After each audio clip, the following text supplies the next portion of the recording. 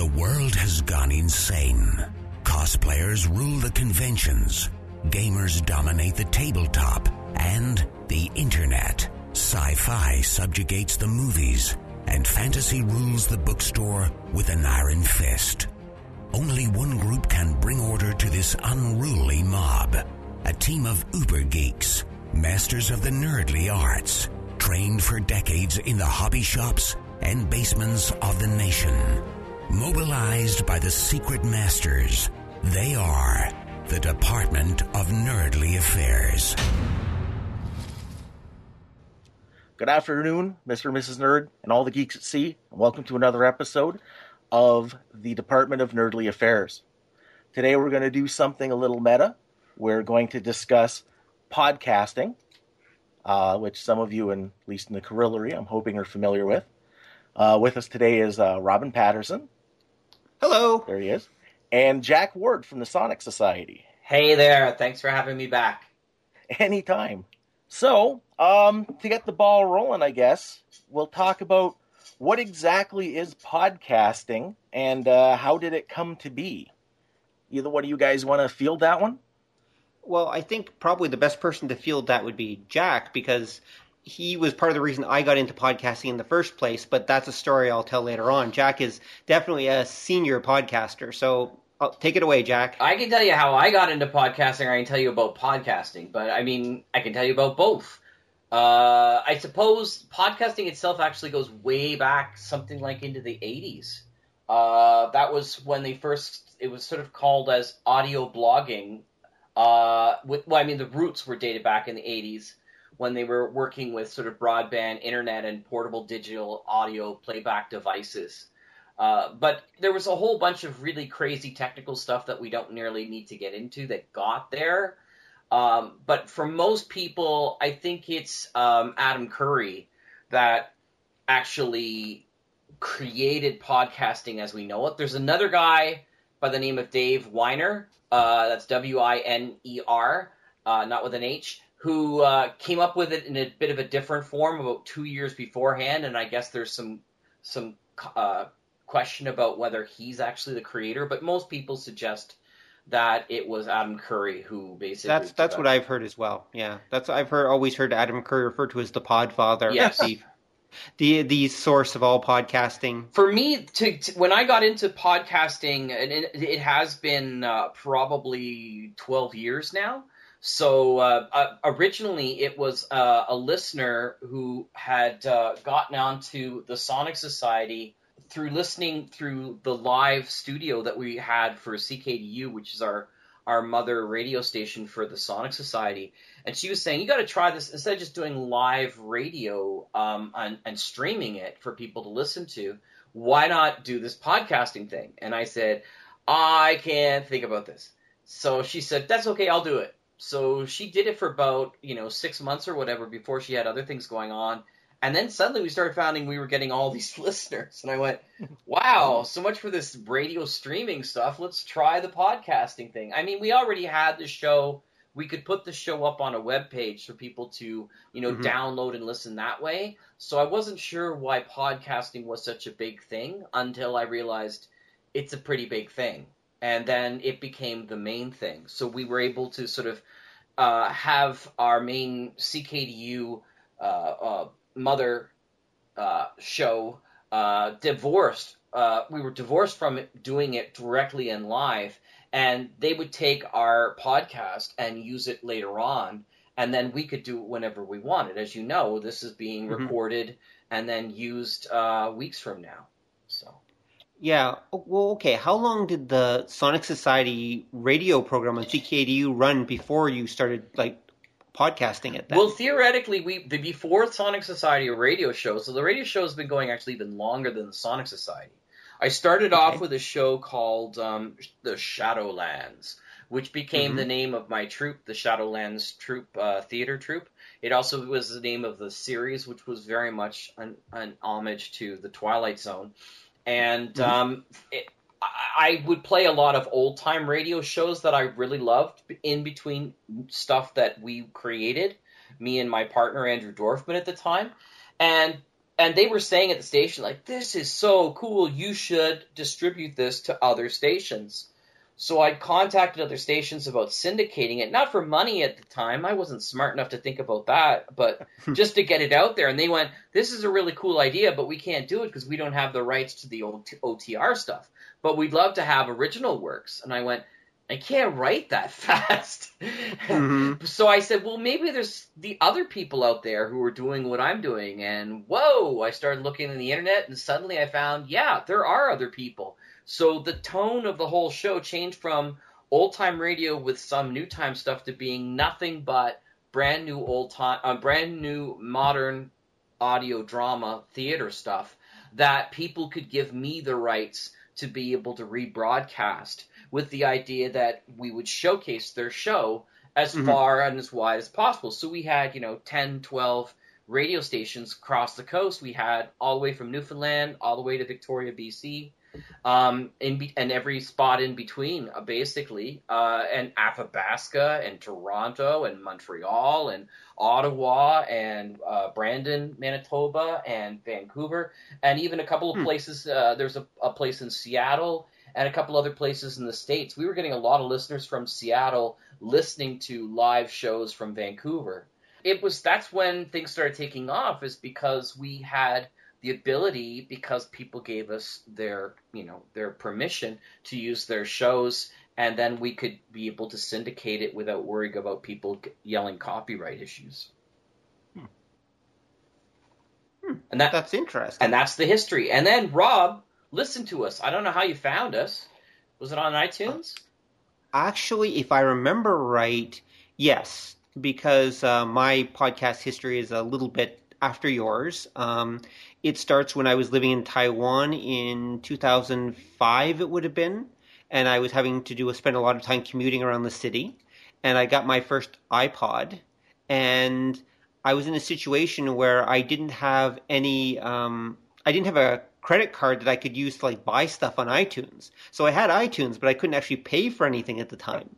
And so I was thinking, well, what's free on iTunes? And of course, podcasts. They're pretty much the only free thing on iTunes at that point. Mm-hmm. And so I started listening to them. At first, I actually went looking for old-time radio stuff, and I found that. And then naturally, I typed in old-time radio, and the two things that came up were Decoder Ring Theater, obviously, and the Sonic Society.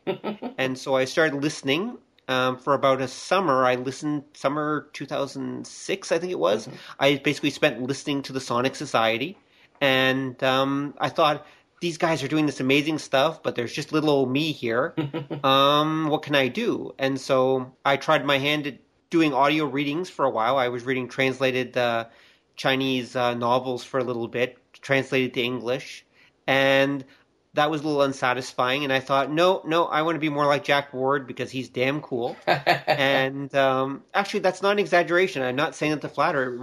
That really was it. I remember I listened to a show that you and Greg Taylor of the Decoder Ring Theater did, talking about doing audio drama and everything. You were kind of discussing the ins and outs. Yeah. And I can literally picture myself standing in this subway station listening to it. I can remember the exact moment. I thought, these guys are talking about this. I can do this. And so I went into audio drama and started making it, and that's where Kung Fu Action Theater was born. Yeah, every year, that's awesome. Every year, Greg Taylor and I sit down and have a round table. You even joined us for 1 year. Yep, I did. I was fortunate enough to be there for 1 year back when I was still doing Kung Fu Action Theater. And I think this was probably your first or second round table I was listening to probably at that point. For sure. Yeah, Greg. And so, sorry, you said you really got into it, and that's what inspired me. Yeah, you guys are my inspiration. Aw, thanks a lot. No, I every time you tell me that story, I get a little verklempt. I really appreciate that. It's wonderful. There's so many stories. I think that's one of the powers of podcasting. Is there's so many stories of people who have, tales of going through hard times and saying, man, you don't understand, how many times I listened to your show, and I was just looking forward every Tuesday night to have something else to listen to because it was just really crappy times. So I've been fortunate enough to have a couple of letters like that about Kung Fu Action Theater as well. Yeah, that's wonderful. People, loved the audio dramas, and I did, or we did, because I was part of a team. And it helped people get through hard times. It inspired them. It even inspired a number of people to get into audio drama themselves. Well, and that's the highest compliment I could get. I just decided, and I don't know if you saw this in the Sonic Society, but there's a link for it. I just decided that we've entered like a third age of audio drama and podcasting right now. So I decided about 4 or 5 years ago that we were entering the Silver Age, which I include you in the Silver Age. The Silver Age of podcasting. The Silver Age of podcasting for me was after the people who started off, like myself and some other people. We inspired some people who were listening going, hey, this is really cool. We can give it a shot. And so they made their own. That was the Silver Age. Now we're into, like I call the Bronze Age, where there's so many people. Most of them haven't even heard of the Gold or Silver people anymore. They picked up stuff from, like, Serial and some of these other, like, Black Tapes podcasts and went, wow, this is cool. And I'm the only one in the world doing this. Or there's like 2 or 3 really cool people, and they have no idea like the history of things like Greg Taylor and Dakota Ring Theater, who's done like 200 episodes, you know, like so it's after Welcome to Night Vale took off, I mean, how many new podcasts suddenly came out like that? For sure. Yeah, you're right. Well, isn't that what always happens, though? I mean, the second generation is inspired by the first, but the third generation has no idea about the first generation, usually. Yeah, I think that's the case. And boy, when I posted that, I had some people sort of sitting there going, because people like to think they're always in the golden age, right? There's we're still in the golden age. It's like, no, I'm sorry. It's been 12 years now, and in internet times, we're probably on our 5th generation. But I'm being generous by saying we're on our 3rd, right? So. Right. Now, Jack, is the Sonic Society your only podcast, or have you done a couple different ones over the years? Oh, I've done a ton of couple. I mean, and they've been sort of short-term ones.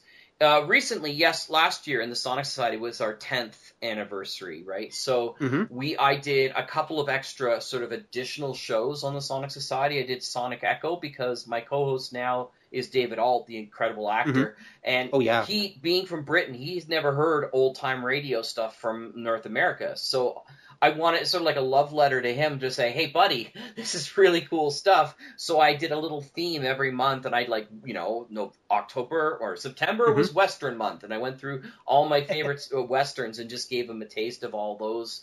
And and then so you go back and listen to them because it sounds like you've unsubscribed.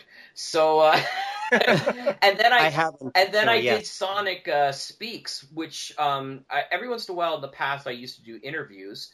But Sonic Speaks was a new interview every week. And so I was doing 3 shows a week at this point, and it was rough. So people told me that they wanted me to at least keep Sonic Speaks, so I've been doing a new interview every month on the Sonic Society through that. That's good. Before that, I think we did Sonic Gold, which we tried to do very shortly for a sort of a paid podcast. That was an interesting experiment. I didn't have the time to do that in Sonic Society or a job. So if I was going to do that again, I'd have to change that up. Just to stop for a second, was Sonic Gold actually a success? I know that was actually, as you said, a paid podcast. Would you say that financially it was a success? I don't know. I had about 50 subscribers who were willing to pay. Is that a success? Right. I don't know. You know what I mean? It's enough to pay those bills. It wouldn't be enough for me to quit my job, right? Right, obviously. And if I went for a second season, who knows, right? It was a new thing, but we just didn't get the chance to continue. Right. I created another show called North of Reality because I love Mysterious Universe and I remember that. I love paranormal stuff. And I did that with a friend of mine, Antonia Manette. But she moved away, and so just as a present, I said, okay, well, you take care of the show for now, and she's kind of dropped it, so it's died. But it's still there, and I can pick it up at any time. And now I have the Electric Vicuna podcast going on Dramapod, and that's been on hiatus for a while for all sorts of technical reasons that I don't want to get into here. But it will be coming back. I actually just recorded a whole bunch of new stuff. And all I wanted to do with the Electric Vicuna podcast was a lot of people were saying to me, I know you've done over the 11 years like a ton of your own shows in the Sonic Society. And I know we can pull it down from your website at evicuna.com. Ching ching. Yep. But is there Check it out, folks. is there a podcast that has just your original stuff? And I went, no, there isn't. And then a friend of mine, Tim Heffernan, who started the Drama Pod, had this idea to have people podcast off of his website and have like this massive showcase of podcasts on his website that he would take care of. And he asked me if I would start one, and I went, oh, this is perfect timing. So I just created the Electric Vicuna podcast and started from the beginning all the old shows that we had done and started putting them in there. And I think we got like 30 shows up there, and so we've got a ton more that are coming because I try to keep around an hour or so of shows. So I put up all of the Firefly Old Wounds shows that we did because we did a Firefly fan fiction. Boy, did that get us a lot of listeners. We did the first one in the internet, the first audio drama Firefly on the internet, which was a huge thing. So that was fun. And there's just a lot of sort of Twilight Zone style shows and Wavefront, which is Outer Limits style shows, and The Deadline, which is Alfred Hitchcock style shows, and a couple of other neat shows that we did and continue to do. And I'll continue to upload that and update it as I release more of my own stuff. So I think that's all the podcasts I've done. Well, yeah, you are definitely experienced at podcasting. You really are like right up there with Methuselah at this point as far as podcasting goes. Thanks. I mean, I'm amazed Adam Curry hasn't interviewed you. I'm not going to admit this to anybody but you guys, but okay. there is a kind of snobbishness that happens among podcasters that I don't get. And there was like a whole group of audiobook people that started to come at this time as well. And I interviewed them because I thought, hey, this is a great thing that we can cross-interview. And they completely snubbed me and completely snubbed anybody doing audio drama.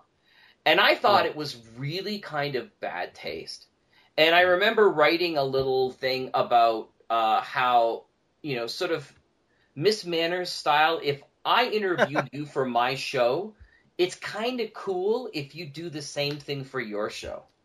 And I just sort of put it out there sort of publicly, and one of the people that I actually was trying to hit with wrote back and went, well, I don't think so. I don't think that we should have to do that after all. So I went, okay, you get it without even knowing that I'm talking about you. So that's great. Yep.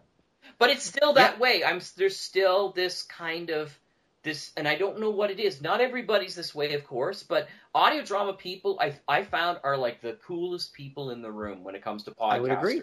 They're really giving. They love to collaborate. I mean, we've got our eccentricity people as well, but they're totally my tribe. Right. Well, I think they're very much like they're drama people, basically, as you said. I mean, people love audio drama. Drama's right there. That drama is social. It's communal. It's people working together. Whereas I think many podcasters are kind of in it for themselves. I mean, there's a natural tendency for podcasters to be self-focused. Even ones that do interview shows, the show is still partly about them and their interests, right? Absolutely. And so I think that they're only interested in what can promote them or content for their show to get people listening to them. Yeah, those guys suck. And the thing, exactly. To be honest, I really feel that is self-defeating.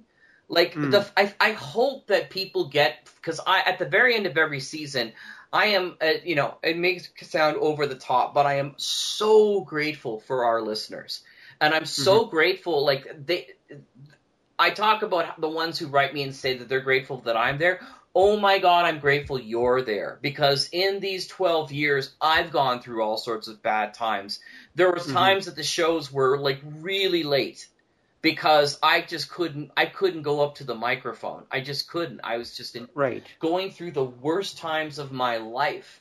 And but knowing people were there going, yeah, it's okay, Jack. Whenever you get to it, that's fine. But we really still want to hear from you. We still want you to do this show. And I never threatened. I don't like those podcasters that go, okay, well, if you guys don't tell me you like me, I'm going to quit. I'm never going to do that. Or if you don't pay me a certain amount of money, I'm going to quit. That's not what I'm here for. And nothing against those people who feel that they need that money. I think that this is indeed an opportunity for me, I think I've become a better writer by doing this show. I think I've gotten a chance to meet incredible people. Rob, you and I would not be friends if it wasn't for this show. And now you and I, Don, I'm really glad to know you and to continue to get to know you. I'm so grateful for these opportunities. And I think people need to start thinking that more often instead of saying, what are you going to get from me? Yeah, I agree. You know what it kind of sounds like? That it's as you're getting down the line, like when it comes to any of the nerdly arts, I'm always contemptuous of what I call and I'm doing the air quotes, educated fan base, which are the people that they know all the customs and they all the shtick for whatever their medium or their genre is, and they know that if the hero does this at the beginning, at the end they have to do that. Because I do find you get a bit of snobbery from that. And you tend to get a lot of people that don't seem to enjoy what they're doing. And when you talk about some of the later podcasters and that seem to be in it more for themselves or more to self promote, it almost seems like it's that attitude, but it can take more. It can take more of a concrete form because you're not just a fan; you're also a producer at that point. And the thing is, I found, especially in this third generation of the audio drama people, there's almost a disdain for the past. Like, oh my God, we don't want to be like those old time radio people because those old time radio people are awful. And there's this real rejection of that kind of thing. Right. And that kind of rankles me a little bit because I'm a big person who honors the past. Even if I'm going to go away from it in one way or another, I don't want to disrespect what people have done in the past and what people continue to do, which is really great. But there is this kind of strange snobbery which is going on. It's like, and we have these conversations, they're great conversations about how many sound effects do you put in? Do you add in music? If a person is doing narration, is that an audiobook that's multicast, or is that an audio drama that's augmented? I mean, all these kind of conversations become the weird nerdly arts, and there are people who will just stand like, oh no, I will not listen to this if this person is doing this or whatever. And I'm an omnivore, which is why I love the audio, the Sonic Society. I've taken hits throughout the years because people go, man, you really should, not play that show. That show was really badly done and blah, blah, blah, blah. And I went, buddy, what I don't like, you may like. And what you may like, I may not like. The Sonic Society isn't about my choice. I'm not the one sitting there saying, well, this doesn't hit the Jack Ward cut. I'm the one saying, hey, this is something new somebody put out. What do you guys think? Do you like it? It's kind of cool. We'll try something else. And I think that's a far better way of sort of broadening the whole genre than to sit there and say, I am the owner of taste. I do that enough as an English teacher. Yeah, that's true. So that's your job as an English teacher. That's right. Yeah. Now you hit at something too. You both of you guys were talking about that I find interesting about podcasting, and I'm wondering if especially the guys who do the audio dramas, what I noticed, because they seem to really take off at the turn of the last century. So like the early 2000s, you had a lot of people doing this stuff. And they were all following the old time like radio dramas, whichever medium or genre they were doing. They were following that kind of format and they were kind of adopting that. And I thought, first off, it's interesting that you're using technology almost 100 years more advanced to bring this back. And I'm wondering if either of you guys have any idea why was that so prevalent? Like that really the classic old-timey radio stuff was such a draw for the people who made like the golden age of podcasting. I can speak for myself, but I'll let you go first, Rob. Well, actually, I was going to comment on, since I do teach some media studies on the side, a standard phenomenon for any new medium that comes out is that it takes pieces of the medium that came before it, or the medium that's most connected to it that came before it. So it's very logical that when podcasting, which is essentially a new form of radio in a lot of ways, it couldn't really draw from TV. They had to pretty much draw from the last dominant form of audio, which was, of course, radio. Mm-hmm. And they delved back into the golden age of radio because that's when it was, again, dominant, as opposed to later on when radio just became a news service and a few other things. At least that's what I think happened. I mean, even when radio started, they were basically just playing records and had people doing book readings and plays. I mean, whatever, and TV, when TV started, they basically took so much from radio. It's unbelievable. Mm-hmm. Like even the commercial structure we use today, and the commercial formats we use today are all from radio. Yeah. Right. For TV. I mean, the TV commercial format is actually developed for radio. NBC, ABC, CBS, those are all radio networks that were created that jumped over to TV. I mean, there's so much of radio in our television even today, although, again, thanks to Netflix and such, that's disappearing. So at least from my take, I think it was perfectly natural for the podcasters to draw back from the golden age of radio for their content.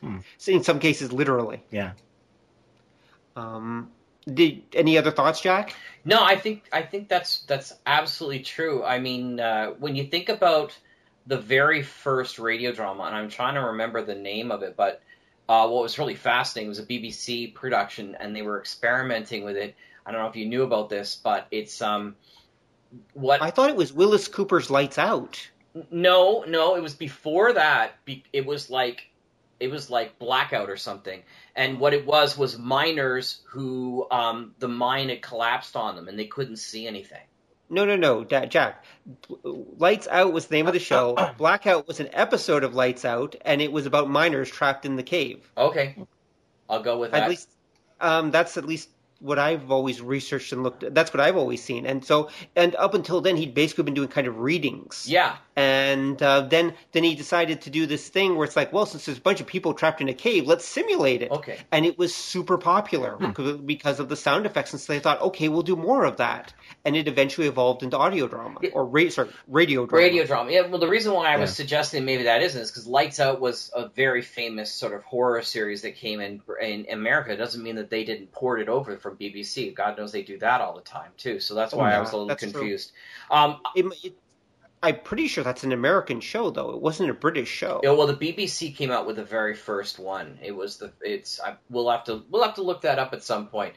Okay, it'll be in the show notes. It'll be in the show notes for sure. I know for myself, it's funny. When I started doing all these interviews with people like me who sort of started doing this, people like Bill Hallwig and Paul Mannering, who created Broken Sea Audio, not long after we did the Audio Sonic Society, about a year or two after they started doing Broken Sea Audio, and they had been doing stuff from Darker Projects before that. All these people who started off doing this stuff had almost the exact same childhood as I had. They grew up somewhere where there was only one or two television stations. They had parents that had given them records of old-time radio. My dad gave me Superman episodes 1 and 2 from the old-time radio show on record. Mm-hmm. I have Flash Gordon. I have Buck Rogers. I have Conan the Barbarian from Marvel's series. They did a whole series of records. Power Records. Records presents. Yeah, Power Records. And I found other ones there too, but those were the ones basically that I'd listened to over and over and over again. And so I had this built in. And then, of course, the years that I grew up in, the 70s and the 80s, were pretty high times still for CBC Radio. We tuned in to listen to them when there wasn't something really cool to watch on television, which was more often than not. So we began with that kind of experience, and we went, oh, God, remember when this happened? And then by the time we got to university, I was able to take a lot of these shows out of the library in cassette and listen to them while I was doing menial tasks. And that was pretty cool. So I thought, wow, this is kind of neat. But it was still impossible when I was in university to really sit down and make them because we still only had the tapes. Right? Yeah. And so splicing tapes and putting in sound effects would have been a full-time job to try to figure that out. So I couldn't do it at the time. And so then when the time came that we were talking about this, my friend and I at the time, Andrew Dorfman, he had this experimental internet radio station called DV8 and wanted me to do a radio drama. And I went, oh, that'd be so cool. But I won't do one. I'll do a series because I'm that stupid. And Of course. and then DV8 fell through, and I went, oh, but I'm all psyched to do radio drama now. So we hiked down to CKDU, the university radio station, gave them a pitch, and everybody goes to these community radio stations to be a DJ. Everybody wants to do music. But what they don't know is that Canada has, especially community radio stations, university radio stations, they have a certain percentage of actual talk shows that you have to have. So they were like, oh my God, desperation, absolutely. We'll have this because we can hold on to this as a talk version only and not just music. So we got on their list on a Tuesday night. And even though we're no longer on the Tuesday night on CKDU, that's always been our drop point for 12 years, almost 13 years, I guess now. So yeah.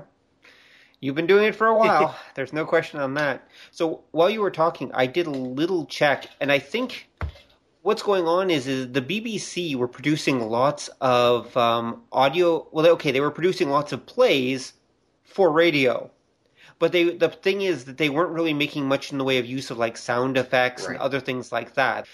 So the reason why Lights Out is generally considered to be the first radio drama in a lot of ways, or radio play, take your pick, it's because it focused on the unique qualities of radio. It was one of the first ones that was truly written for radio rather than, again, going back to what I said earlier, a play like Shakespeare or something that someone was just adapting. Right.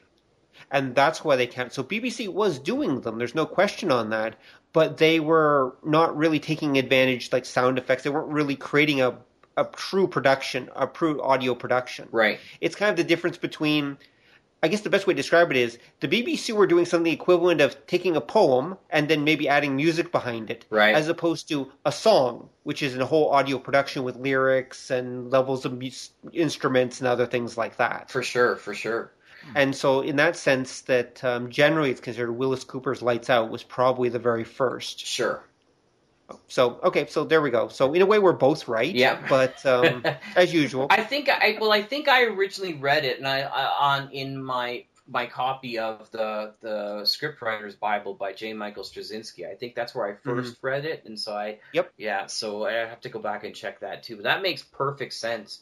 I know we've kind of like, I'd love to say that radio drama is like the majority of podcasting, but no, it isn't. I mean, let's be honest. Radio drama is one of the smallest portions of podcasting. Podcasters have really become the new disc jockeys, the radio people of every possible interest, every possible show. There are some podcasts that do nothing but just sort of run the microphones for 4 hours while people play a D&D session and then upload it, right? So they're everything. And to be honest, I was just thinking about this the other day. Podcasting paved the way for YouTubers. Yeah. Okay.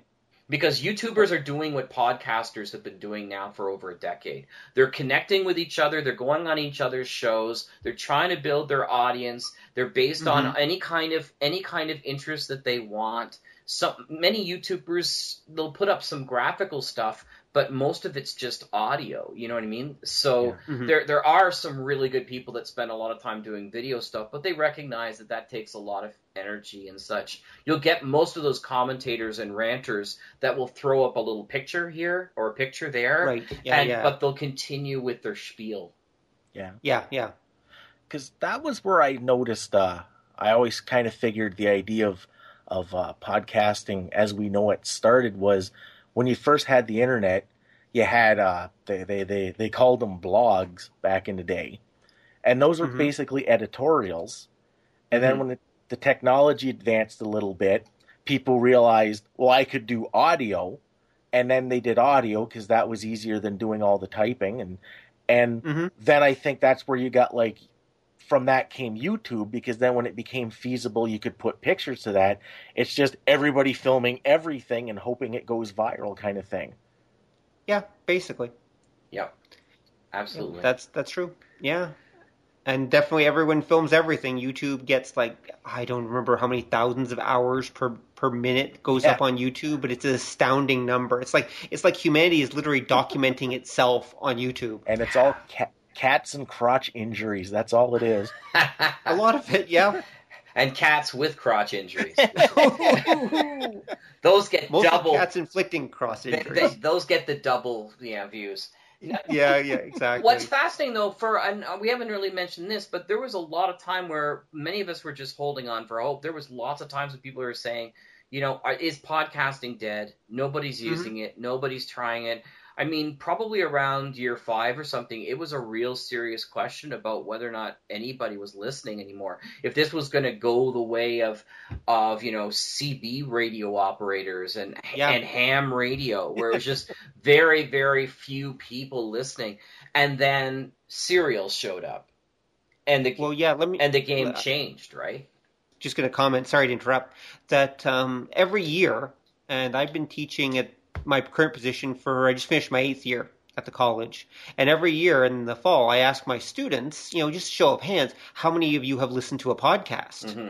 And for a long time, and I mean, we'll say 6 of those 8 years, I would get maybe, 2, maybe 3 sometimes none of my class out of a group of, say, 30 students would raise their hand. To make things even worse, one of the groups I teach are actual radio DJs. Wow. And they would only literally 1 or 2 of them would raise their hands. Yep. And the radio DJs is not 30. The radio DJs class is usually 50 students. Right.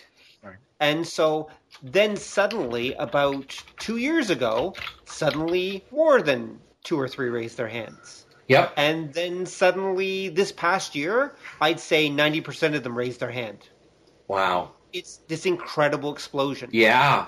And it's funny because I had a very similar thing with my students, but I didn't even say, have you listened to it? I would say, have you heard of it? And you'd be surprised how many hadn't heard of it. But of course, when I first started at the school that I'm at, I asked them if they heard of Twitter, and they'd never heard of that.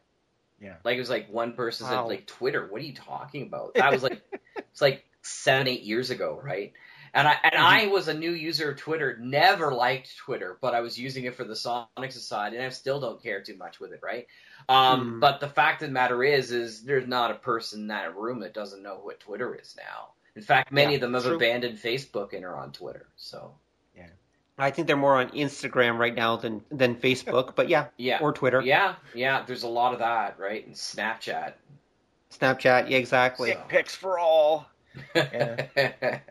That's what the guys are hoping for anyway, or the girls maybe. I'm not sure. That's chat roulette, and that no longer is a big thing, thank God. So no, I think Snapchat has its fair number of dick pics and everything does too. It really? Well, Snapchat's the one where supposedly once you send it, it self-erases after 30 seconds. Oh, okay. It was literally created so people could do, as they call sexting. Oh, wow. Although very quickly people figured out ways around that. Mm-hmm. But it sends a warning apparently that if you send like some picture to someone and they take a screenshot of it, it sends a note back to them that the screenshot was taken of this picture. Of course, really that doesn't matter at that point. Okay, so that the guy you sent the picture to or girl you sent the picture to has just made a copy of it. They still have a copy. Yeah. See, this is what Anthony Weiner needed years ago. Poor Anthony Weiner, if he'd only just waited long enough for Snapchat, his whole life would be different. Yeah, it would. Poor ironic Anthony Weiner. Yes. Yep, exactly. You'd think with a name like that, you'd be especially concerned, right? So You would. Right. See this? My name is Anthony Weiner. I think I'll send dick pics out over the internet. That's right. Nobody will know. Nobody will know. See that? Exactly. Oh. Now it's funny. So on that terrible tangent, can we get back to podcasting? Sure. I think Don wants to. Okay. Because you guys kind of hit at 2 things that I think are interesting about the whole process. Mm-hmm. And one is that nothing ever really dies. I mean, like I said, everybody in North America anyway, because the Brits never stopped doing radio plays, but everybody in North America be like, why would I want to listen to people like talking a story? That's kind of stupid. I got like videotape. And then that comes back. And it's the idea when you look at something like podcasting, it's really difficult to tell how prevalent or popular things are because there's just so much. Mm-hmm. Mm-hmm. And you can like if you go looking, like you can pick anything. Like say you want to find podcasts of people doing like old timey westerns. Mm-hmm. And you'll find a couple, and you're like, oh, somebody's doing that, and then it's just this rabbit hole of madness that then there'll be like tons of them, and then these guys will link to these guys, and then these guys link to these guys, and then there's these other guys that are doing comedy ones, and there's horror cowboy podcasts, and it's just because there's so much of it out there, and it doesn't, I guess, consolidate too often that you can find weird little pockets of anything. Yeah. Well, that's the internet. And for a long time, the Sonic Society was the place you could go. It still is to a certain degree, but there are even more people out there. It's always amazing, people who are new to the whole thing who go, yeah, I've never heard of the Sonic Society before, and I've been making radio dramas now for 14 months or whatever. And I'm like, that's incredible. Because the first thing I do whenever I get into something is I go, who else is doing this? Mm-hmm. How can I do what they're doing and do it better, or do something different, right? So, right. And yet there's a lot of people that are out there and they're not even bothering to look up what other people are doing. That's what I said. I think this is the third generation where they may not have even bothered listening to first or the second generation. This is the Bronze Age. So. Right. Oh, no, that makes sense. Sure. It's an interesting question. I'm just checking to see right now if the Sonic Society is actually listed under the Wikipedia page for audio drama. Is it listed there? Because I know there was a time when they actually used to have... Nope, it's not. No, there you go. But everyone... Someone should add it. Yeah, somebody should. I can't. But I mean... once in a while, people used to add it, and then people would take it down for some reason. Other people would take it down, yeah. And I know that now you should have the right to do it because actually, if you look up on iTunes, this shows where we've really come. iTunes now has a modern audio drama page on iTunes. Right. And Sonic Society is one of the prominent places there, as shown as the people that are there for that. And so is, I believe, I kind of fought to have Dakota Ring Theater up there for the same reason. And, of course, Radio Drama Revival and a couple of others, Our Fair City and stuff like that. I think that we should be at a point where... And again, for me, it's not ego. I just want people to come and listen to the cool stuff so they can go away making cool stuff. Because there's so much stuff out there in our archives that I'm just sure it's going to inspire people, Oh, yeah, I believe it. You've covered so much. It's just incredible. I figured that we have almost 150 different artists. Not 150 different shows. Over 150 different artists. The Sonic Society regular season, which only goes from September to about June, we're at 4. So we just released 466 episodes of that. Huh, right. And we're not even counting our summer seasons, which go from July to August, or to the end of August. Those are entirely different numbers, and those have been going since the beginning. And we're not counting any extras that we put in on top of all the regular Sonic Society shows. So, I mean, we got to be getting closer to 1,000 at this point, 1,000 shows. Right. I'm going to have to count them all at one point, but it's a lot of process. So, actually, I'm going to add you, not right now, but I'm going to add Sonic Society to the radio drama section on Wikipedia because it's just a crime that you're not here. I mean, I'm looking at the list of what's here. Not here, even Dakota Ring Theater isn't here. Yeah, and they are in Wikipedia. And they are in Wikipedia, exactly. They have a bunch of fans who've done really well to keep pushing it in there until it actually stays. Yeah. But I can see there's things like, Escape Velocities here. They didn't do that many episodes. No. Phil Foglio's Girl Genius, yeah, which he only did like 6 episodes of, is here. Like, there's a whole bunch of things that are like that literally only did a handful of episodes, and yet somehow they're here, but you guys are not. That's right. And this is criminal. By the way, Jack, every now and then when you're speaking, there's suddenly you're tapping with your foot, or you're tapping something on there, so I can hear thump thump thump thump thump. Often you're doing it, I think, to make emphasis. Without unconsciously, you're tapping your hand or something like that on the table or something. Well, there you go. That's the problem. So I should have my headphones on. There you go. All right, so we've gotten off track a little bit. Yeah. So, Don, what do you want to talk about next? Well, when you guys are talking about that, like that's one of the things.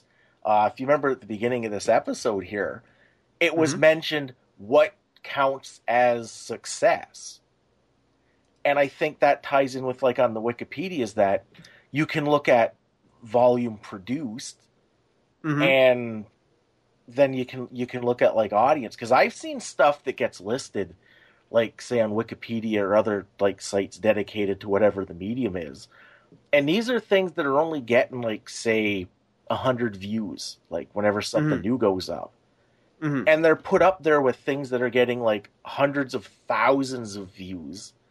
Yeah, and unless you look at that, there really isn't any differential between that. And I think that's a very good point, though. What makes an audio drama successful? Or sorry, this isn't supposed to be about audio drama. What makes a podcast successful? And I guess the answer is that someone else listens, and it doesn't really matter whether it's one someone else or a million someone else's. Really, I mean, everyone has their own standard, but it's like any art, really. As long as some other person out there gets something out of it, the artist has technically done their job. Yeah. And I used to say to people, I said, like, they were saying, like, what's the key to doing, successful radio drama and shows and stuff like that? And I went, consistency. Because if you can drop every single time and they know, it doesn't matter if it's once a month or if it's every other week or if it's weekly or daily, as long as they know that you're going to drop it at the same time, you will build an audience. They will forgive that it's not the best quality even. And I wasn't coughing, ironically. I literally had to cough there. But that's what happens. Like, Greg Taylor, after 12 years, only missed a deadline once. And he used to go every other week. He now goes once a month, and that's because on top of doing, I don't know if you've listened to Dakota Ring, but you should if you haven't had a chance to listen to it, because he has two main things that he does, and they're all original and they're all old timey. And one is Blackjack Justice, which is old detective noir style, and which are awesome. And one is the Red Panda, which is very much The Shadow, a Canadian version of The Shadow. And he does it with his own actors, and they come up with their own shows. And Greg is a writing, producing, acting machine. Not only did he do a brand new show every 2 weeks, which Rob will tell you, I'm not kidding, it's crazy to do that. It is. And successfully so, but he's also written something like 8 books, and has comic books out. You can go buy his comic books online, that he's done the writing, and he's got another guy who does all the artwork, and it's fantastic. And so he is just constantly making. And it's because of that consistency that he hits numbers that even the Sonic Society, blushes at, that, he gets up, 60,000 to 100,000 listeners every time he drops a show. Yep. As he should. He should. And what makes me angry, and I'm just going to say this again, is that there are people out there who claim that they know audio drama and that they're the ones there to tell you about how to do audio drama, and they never mention him and they never interview him and they just ignore him. And I think that makes me furious for him, because there is no harder working audio drama guy who does it for free. There are harder working people who do it for, like, Jerry Robbins is certainly a harder working guy. I was going to say, Jerry Robbins does it more, but he's doing it for money. But he's doing it for cash too. Not a lot, but he's doing it for cash. But this guy has been doing it for free for 12 years, and nobody gives him. I shouldn't say nobody. His fans love him, but a lot of people in the industry right now don't give him the due that's necessary. And you know that, Greg. I love you, man. If you're listening out there, keep it up. Don't give it up, because everybody loves what you're doing. It's great. But I think, actually, Jack, you just touched on something. Sorry to interrupt, Don, or take this from you, but sorry to bring this up early, Don, in case you were planning to do it later, I mean. But I think there's also the issue of money. Yeah. Like, let's be honest. There's no money in audio drama. I mean, unless you're Jerry Robbins or one or two other people, at least in North America. In Britain, there's a little more. But in general, there's no money in audio drama. And unless you can do something really special with it. Right. One of the audio drama is audio. It's literally audio. So unless you're selling the recordings, it's difficult to make money with it. I mean, if you're a webcomics person, for example, you can produce T-shirts, cups, posters, videos, merchandise like crazy and make money from it. Because we talked. But if you're sorry, I was going to say we talked about that the last show. Yeah, exactly. But if you're an audio drama guy or girl, you have the audio drama and that's it. I mean, the best you can do is maybe spin it off into, like Greg Taylor's done a little bit, making novels and maybe working with some people to make some comics or something like that of your characters or whatever. But that's pretty much it. I mean, you are pretty limited in what you can do to monetize audio drama.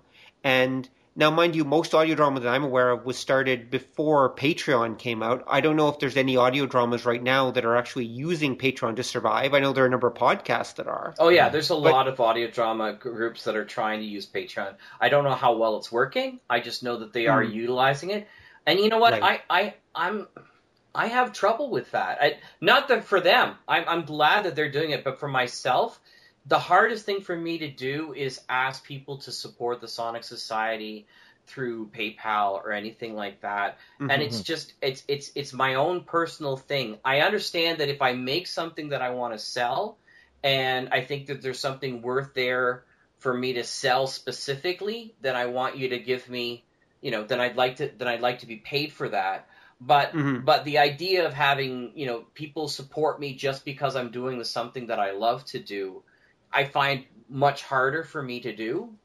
And again, I think that's just me, right? So I was going to say that's very Protestant Canadian. Yeah, I think you're right. I think it's the terrible Protestant work ethic that came from it really is, because I'm the exact same way, because we come from similar backgrounds. And so, yeah, I have the same trouble doing that, but there's a lot of people who don't. And I can tell you there are some groups I know on YouTube that are making so much money off Patreon that they've quit their day jobs because they have so many patrons that are paying for, in some cases, literally whole teams of people have quit their day jobs to make YouTube videos and such thanks to Patreon. It's become a great force. Well, let's talk about the No Sleep podcast. Okay, let's talk about David Cummings, that's what he does, is the No Sleep podcast. And if you don't never heard of it, No Sleep started off as a Reddit thread where people would write creepy stories. And I'm familiar with it. I've been there, yeah. And what David has done is he goes through those threads, finds a story, gets an actor to be able to perform it. Now it's more of an audiobook in that respect. They put creepy music behind it, original creepy music, and then he has people who subscribe to his podcast. And he makes plenty of cash from it, so much so that he's quit his day job, and now that's what he does. So every week you can get a brand new podcast.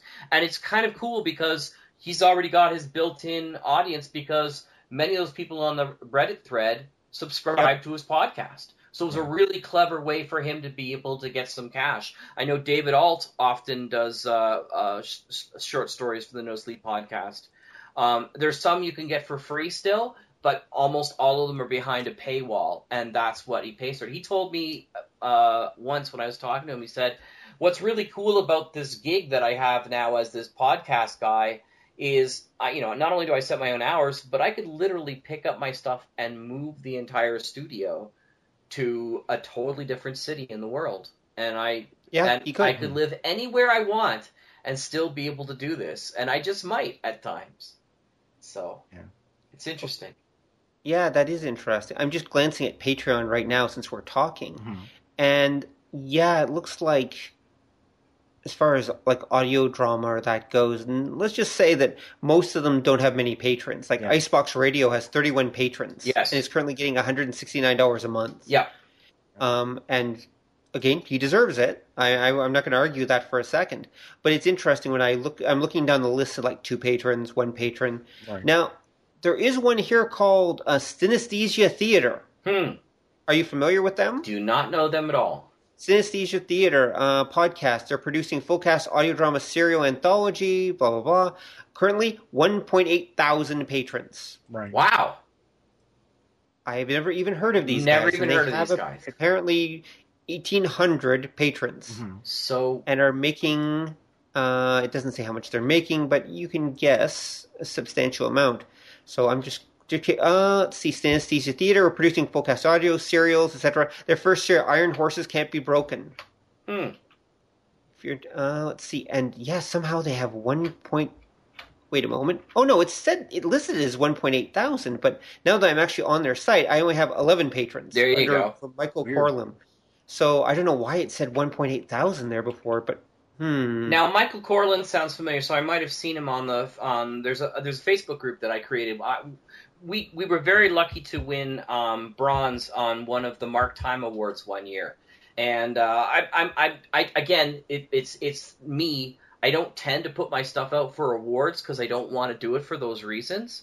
But whenever I do a show that I've written and because I only do the ones I write for the most part, but when actors have done a really good job and a producer's done a really good job, I feel I owe it to them to be able to see if they've won something because I really appreciate the work that they've done and I think that they deserve it. So David Alt, actually, that's where we met. He's him doing this one show with my previous co-host, and we won bronze, and we were sitting there, all these radio drama people, and Domine and Aline de Groot, at the time she was Aline Hoskins, they had won gold for their incredible series, the Witch Hunter series, and their epic audio. Right. And she was saying, do we have like a radio drama group on Facebook? And I went, we will now. So I ran upstairs to my room, typed in radio drama, audio drama lovers, audio drama, radio drama Jack, here lovers. I can hear your fingers tapping away as you're saying that. Because I'm typing it in. Audio drama, radio drama lovers. And suddenly we've got, 800 people there who after a couple of years of that. So that's where I get a lot of people through that. I know a while ago we were saying, this was years ago, about 2005, 2006, like, where's the forums for radio drama or audio drama? And one of our listeners said, oh, I can do that. And he created audiodramatalk.com. Yep. And so that's where that's come from. So we've been lucky to be at the forefront of a lot of really cool opportunities to get people together to talk about that. I should have mentioned Icebox Radio because there are other ones that started really, really early. I mean, Jeffrey Adams actually did a series like The Sonic Society before I did for about a year called Sound Stages. And then he gave it up and went back to Icebox. And although it was mostly his stuff, it was same kind of thing, right, that he did for Sound Stages. And now he's gone so smart about Icebox. He's redeveloped it a couple of times, but he has set it up. It's actually a non-profit organization. So it's a benefit for you to be able to donate and become a member. And he does membership drives for Icebox Radio.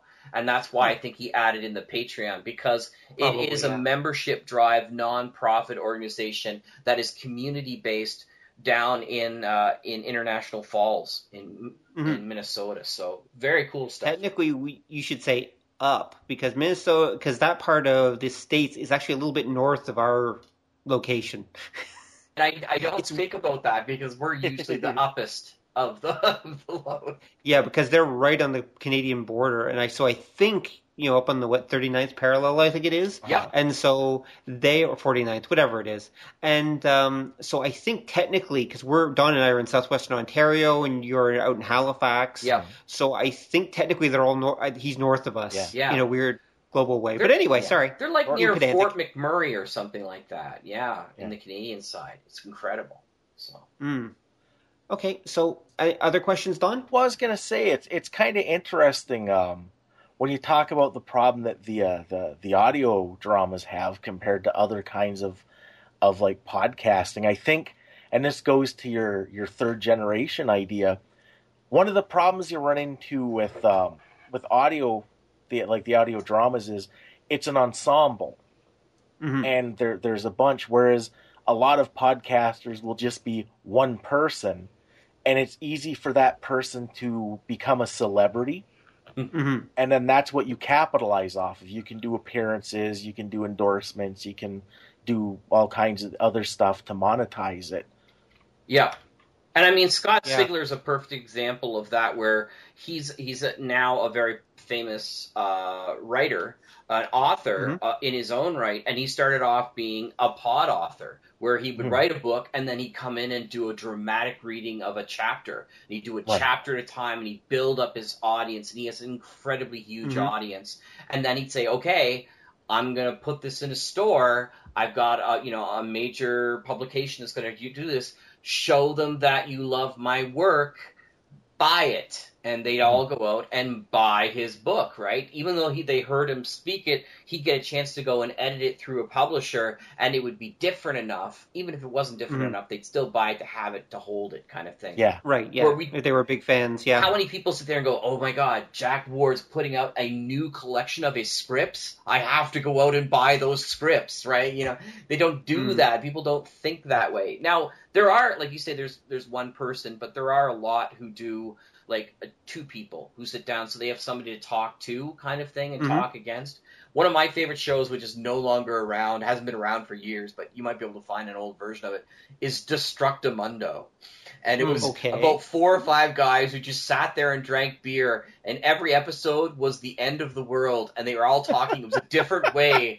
How would you survive the end of the world? And they were all different ways. You know, so there'd be like the viral plague outbreak, the zombie apocalypse they did in like a restaurant while they were eating wings. Actually, it was a bar with wings, because people were always expecting, it was like the robot overlords come. It was so much fun because they actually had thought this out. Like, oh, well, you got to make sure you do this and that and the other thing, right? You know, oxidation is your friend when the robot overlords come, right? You know, like, right. True. It was such a fun show, and but those things have a termination date, because there's only so many episodes you can do with those kinds of things when you start running out of ways that the world will end.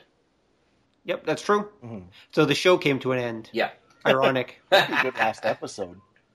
Destructamundo of Destructamundo. Yeah, exactly. They should have done an episode about the show coming to an end. Yeah. When you they probably did, actually. Because when you mentioned doing like a book of scripts and that, stuff like that might work. Because again, we were talking about like people who do web comics.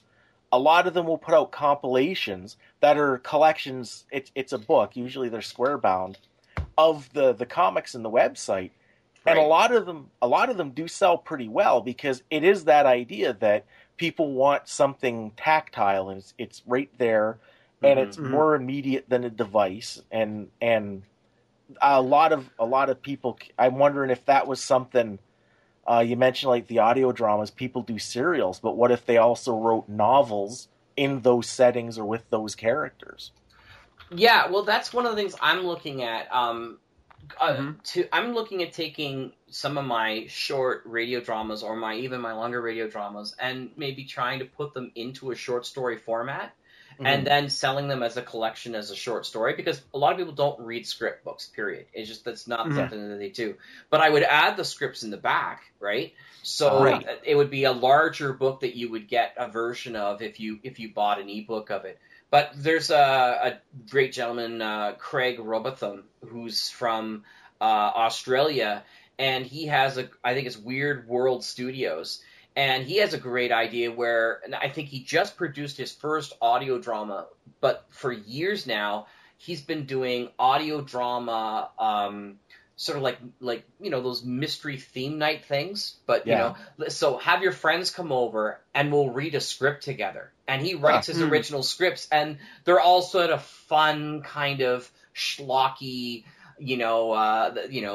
the spider that ate, America or something, or superhero-y or something that reminds you of the old time radio. And not only does he sell those scripts in a book for people to buy so that they can do, this is your night of entertainment, he also suggests music to play at certain points. He suggests a particular meal to eat. These are the snacks you have to have between first and second acts. Right? And this is which is brilliant. It's a brilliant idea because it brings that community thing back together for people. Yeah. And I think he's done very well. You should go take a look at his site.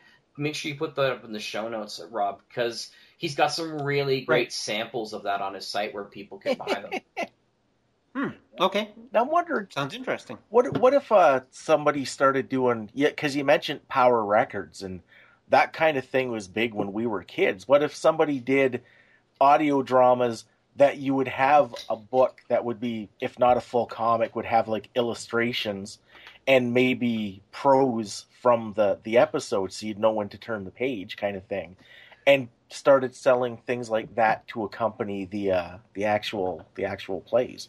Well, I think Greg Taylor is actually doing that right now with a company. He's doing a kid's version of stuff with novel things that are going on. I'm not sure if they're doing the audio part of it, but he is certainly doing that.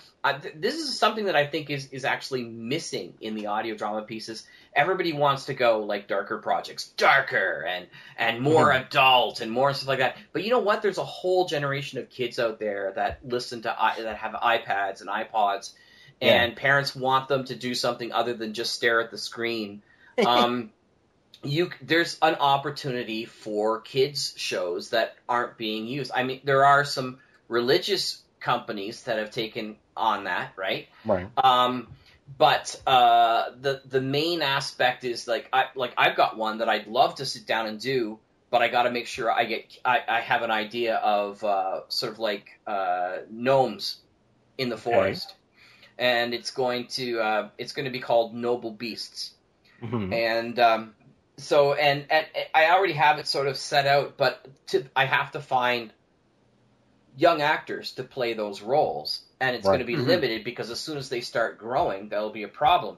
Jerry Robbins did a series called Jerry and the Pirates, and sort of jokingly off of Terry and the Pirates, right?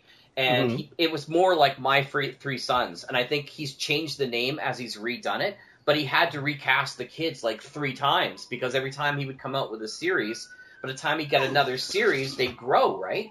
Right. So, yeah, that's the main aspect is that would be a really cool thing. I know that Rob was talking about how, you can do novels and that. And you and I have talked about how that's what I want to do with Biff Straker and Spaceways. I want to have a coloring book. I want to have novels. I want to have graphic novels. I would love to have, stories with the graphic novels, moving pane by pane with it to a certain degree. And, of course, action figures, right? All those things, because I think, I can give away the audio drama for free to build that audience, but I also want to be able to get something back by providing all those great extras. Yeah. So those are possibilities, and people haven't they've looked at the different models on how to monetize, and they've tried everything from selling it to subscribing to putting it on CDs to putting it off sites. And there's a great group called Chatterbox Theater, and they're out of Tennessee. Really cool stuff, great stuff. A wonderful group of guys, and they said, look, we could sell our stuff, and they're top of the line, by the way, and they do all of their stuff live. Like, they like to do live sound effects and everything too, because they think it's much more fun to get involved, to have everybody there. They have a great studio. Right. And they said, look, we could sell it and maybe get 20 people. Or, or we can have 1,500 people download it and really pass on what we're doing to different things. So finding that model, I joke about Serial doing really well. The Truth Podcast doing really well. They're a good example of an audio drama company that did it in the modern audio appeal by offering it for free as a podcast. To do all those things, to be as successful as they are, they're on NPR. Wow. They're still using terrestrial radio as their main way of getting this stuff out. And people like to say, well, radio's dead. I'm sorry, radio has never really died. They still pull big numbers. People still like to listen to radio. And until we can get radio drama back on the radio and stop playing constantly over and over again Justin Bieber and other great hits. I'm saying Justin Bieber because I swim every morning. And his latest song of Love Yourself, I swear to God, if I hear it again, the pool could get post. I'll be hitting people with the skimmer. Just until we can get rid of that song, because it just drives me crazy. I always love CBC and I love radio drama because it's not something that's just mindlessly playing over and over again. It always engages my imagination. Yeah.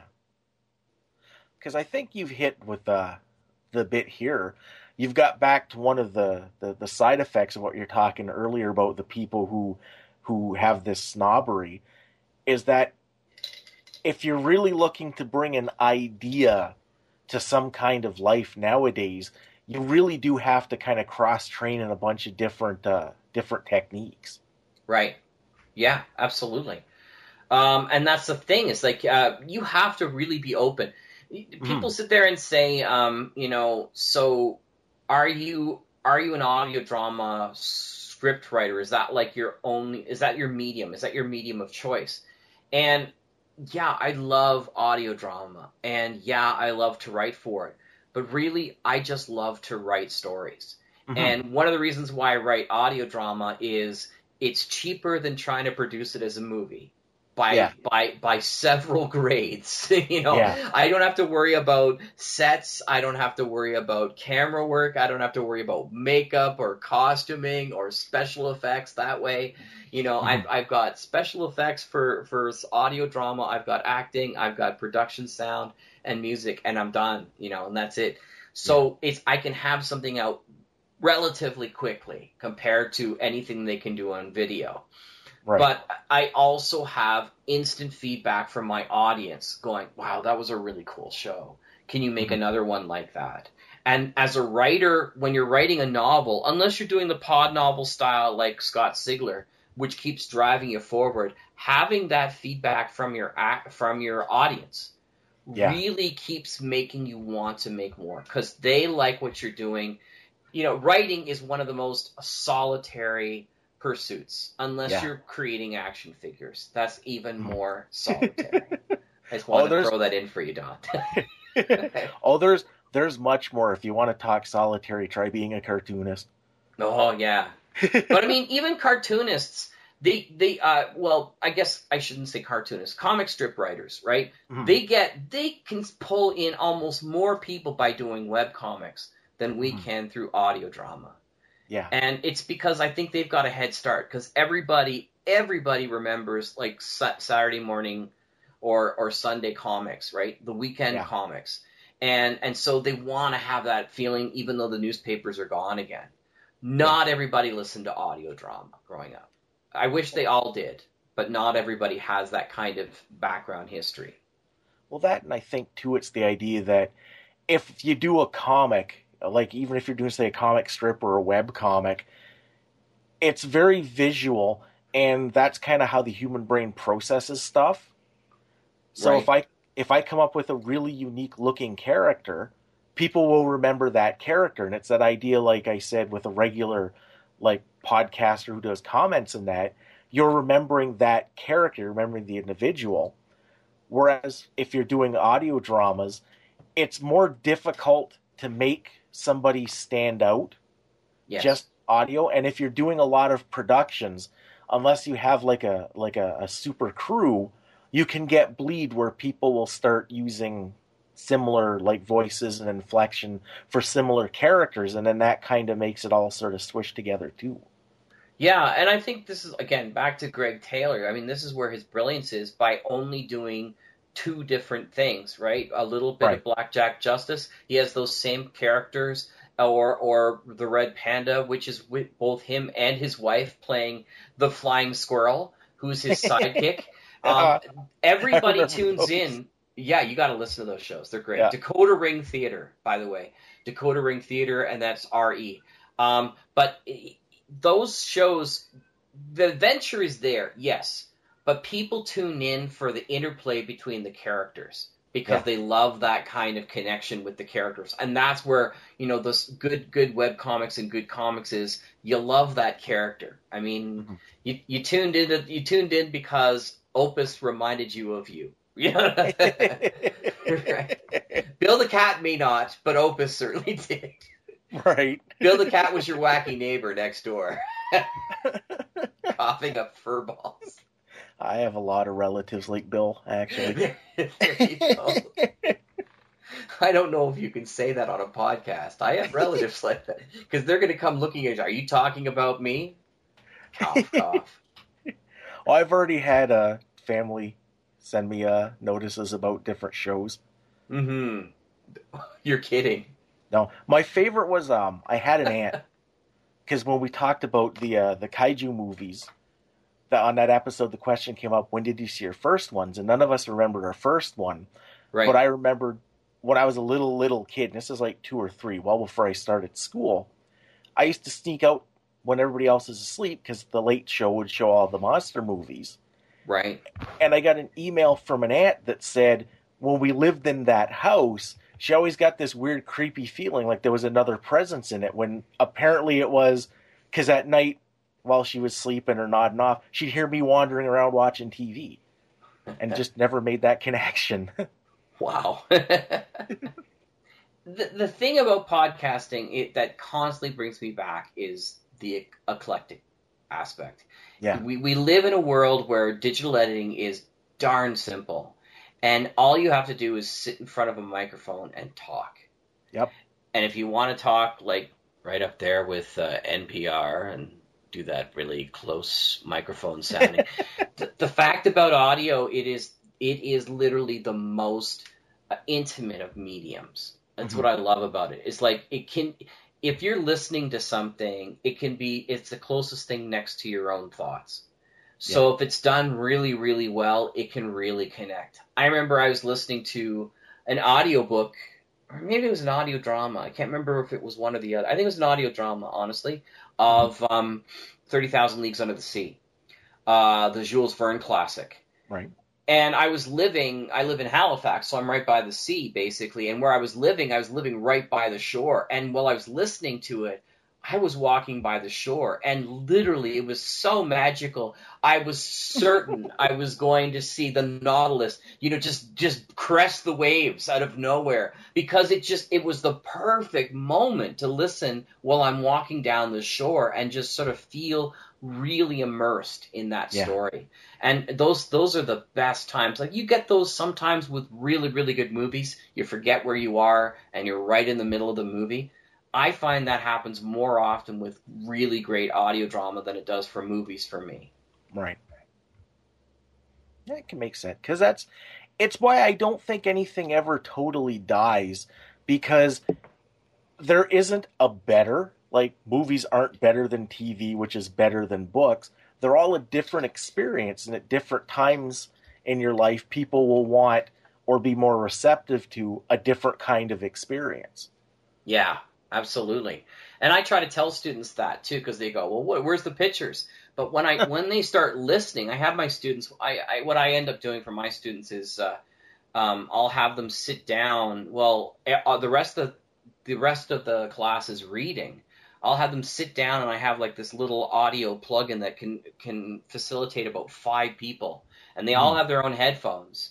And then they'll have a little review sheet, and then they'll sit down and listen to an audio drama, which is the best way. If I just played it in the class, well, the moving of the chairs and people talking, I mean, you lose all that kind of stuff, right? But for them to sit there and listen, I've made more converts, people who go, oh my God, like this is actually good, Mr. Ward. I was like, yeah, I know. And so then they'll be coming back. And they'll say, like, I was listening to this when on the way back home. I was listening to this audio drama series on zombies called We're Alive. It's really good, Mr. Ward. I'm like, yeah, I know. I've heard the whole series. It's fantastic. But I always have this great opportunity. I say, okay, so do you want to really see how effective audio drama is? And they go, what do you mean? And I said, I dare you to listen to Woman in the Basement by Midnight Radio Theater in your room with the lights off and your cell phone off so you can't answer it, and late at night. And if you don't turn it off, that's your dare, right? So you can make it all the way through. And I've had students who can't do it because it's so well done. They get too freaked out. It's like, I couldn't go on, Mr. Roy. It's scary as hell. And the guy who did that, I was going to say Gary Sinise, but it's not Gary Sinise. It's another Sinise. David, I think, Sinise. He only wrote about 6 or 7 radio dramas, but man, they're so visual. You know, and they're all sort of like just a couple of characters with really creepy things going on. And they have some adult situations, so be aware of that, parents. But the fact is that Woman in the Basement is terrifying, just a terrifying audio drama, and it's well done, and the kids really feel gripped. Scaring people with radio drama is one of the best ways of scaring people, because nothing, no video that you can get, no film can fill in the horror that your own brain fills in. Yeah. Right? It's the thing they do with closure in comics, right? Where you've got that one frame and then that second frame which shows you what happened, and you're filling in all the middle stuff and you're creating that closure, and your brain goes, oh my God, they just cut that person into like 15 pieces and now all you see is his bloody footprints walking away. Oh my God, I can see it in my head, right? So yeah, radio drama does that really well. Right. Well, this sort of became mostly about radio drama, and I apologize for those people. I mean, we can come back and talk more generally about podcasting, but I wanted to speak about the stuff I know very specifically. So I hope people will forgive me for that aspect. And I love radio drama. So by all means, whatever your passion is, and I'll tell you, they have audio podcasts. They have podcasts for everything. So if you like the Backstreet Boys, I don't mean like the Backstreet Boys now, and I don't mean the Backstreet Boys in their later years, but there'll be a podcast for like the Backstreet Boy, the early years, right? So there'll be a podcast for all of those things. No matter what your kink is, there will be a podcast for it. And I don't necessarily mean it sexually, but I mean whatever it is that you do enjoy, you will find a podcast. Not just one. You'll probably find 4 or 5 of them. And they used to have some like really good sort of podcast yellow pages. I don't think they keep them up that much anymore. But if you just go searching in iTunes for them, you can find all kinds of people, because most people use their podcast feeds on iTunes now. Yeah, you kids in your iTunes. I remember when we had web rings. That's right. I remember web rings. So do I. Those are awesome. He's back. He's back. Sorry, gentlemen, I had to step out for a few minutes. I'm back. I've returned, and I'm sure you've said awful things about me in my absence. Well, just we thought Connie was the one tying you up. That's all.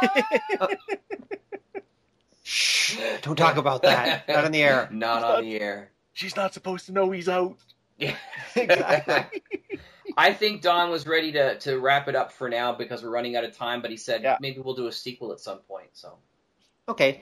This episode really turned into a discussion of audio drama instead of an episode of just about podcasting. But did we cover most of what you wanted to cover, Don?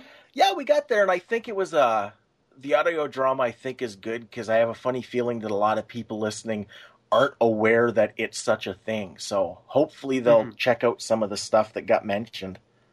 Yeah, I hope so too. Unfortunately, when you say such a thing, I'm afraid that, as we said earlier, that's a bit of an exaggeration. Audio drama is kind of like the back alley theater of the podcasting world, unfortunately. That's true. We're there, or at least I was there anyway. I moved to a Front Street apartment with you where we're we're doing our best to showcase nerddom in the old-fashioned podcasting way.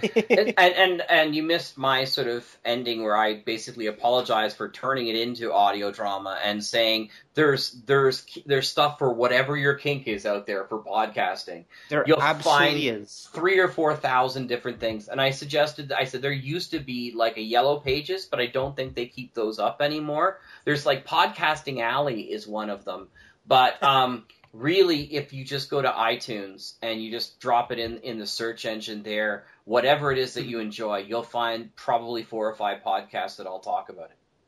Absolutely. Or you'll just find individual episodes of different podcasts I found that will talk about a subject. Yes. It doesn't matter what subject it is. Suddenly you can be looking up butterflies, for example. And yeah, it'll give you not only the Butterflies podcast, which I'm sure there are tons of, it will also give you talk about the episodes of the various other podcasts. It's like, here's an episode that talked about butterflies, and here's this.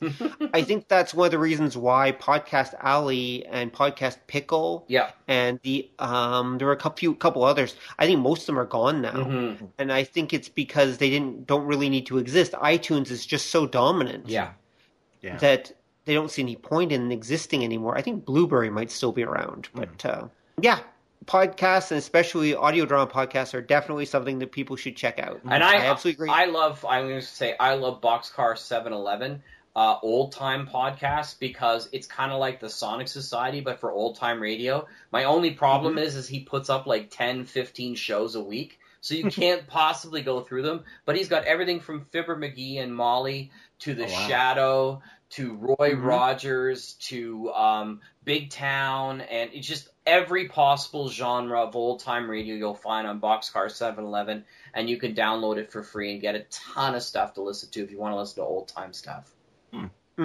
Definitely. So the best modern stuff, of course, is the Sonic Society. Yay. And the best old stuff, then, I guess, is Boxcar 7.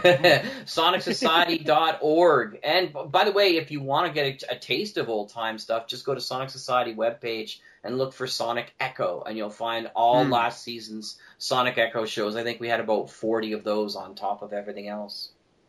Okay, awesome. Okay, Don? Yeah. You can take us away.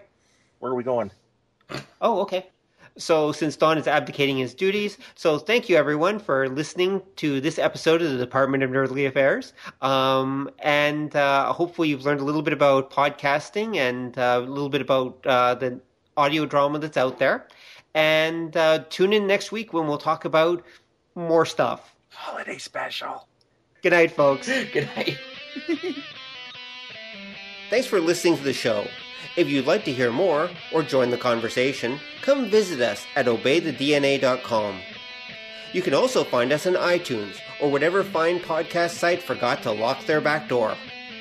So until next time, remember that to master the nerdly arts takes time, practice, and enough Coca-Cola to drop a rhino. See ya!